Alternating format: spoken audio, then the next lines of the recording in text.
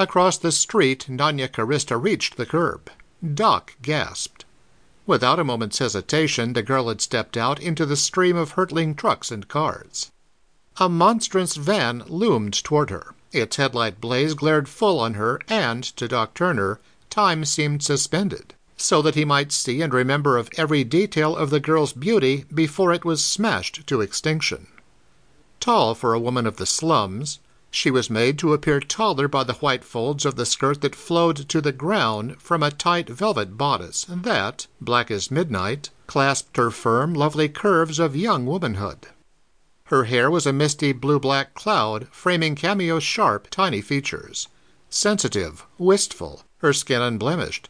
So white, so transparent as to seem aglow with some inner light. Long black lashes veiled her eyes as she glided through that roaring tumult, apparently oblivious of her peril.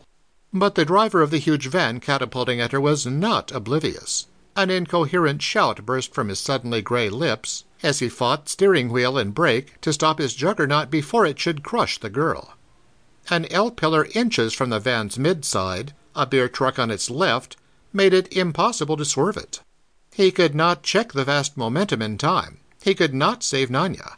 But she could save herself.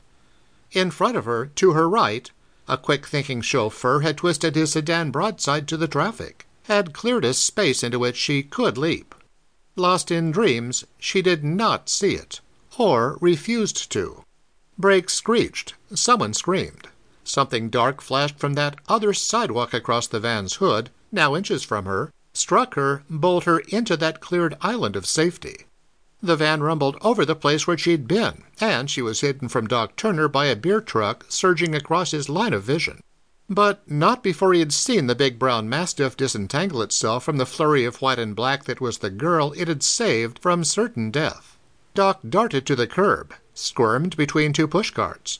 Nanya Carista glided out from behind the beer truck, gutter dirt marring the folds of her skirt, a gray fleck of dog slaver on her black bodice, her white, small face as composed, as though nothing had happened. "Nanya!" Turner exclaimed. "You little fool!"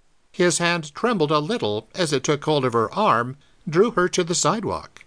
"What were you trying to do? Kill yourself?" "No." There was a girlish sweetness in her low accents, and a slurring of the syllables told that she was speaking a language not native to her. "I do not try to kill myself. That is forbidden.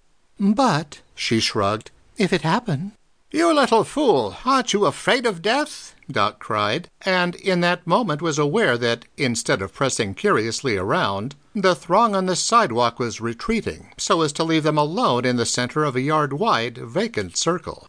The long black lashes lifted. The old druggist looked into eyes that were deep wells of dark distress. "Yes," he heard, "I fear to die, but more I am afraid to live." "You what? Are you all right?" The hoarse bellow that blanketed out Doc's exclamation belonged to the burly, dungaree-clad driver of the van. "Cripes, girlie!" He was still shaken, his heavy jowls pallid beneath their stubble of unshaven beard. "Are you all right?" Nanya's lashes veiled her eyes again. "I am not hurt." "Cripes!" The fellow pulled the back of his hand across his brow, wiping the cold sweat from it. "Cripes! It was a near thing if it hadn't been for that dog." "That dog deserves a Humane Society medal," broke in the gray-headed, dignified owner of the sedan that had slewed sideways to give the girl her chance for life. "And I intend to see that he gets one. Whom does he belong to? Where is he?" There was a crowd now about the druggist and the girl, but it was made up of truck drivers and riders from the passenger cars. Not one of them belonged to Morris Street.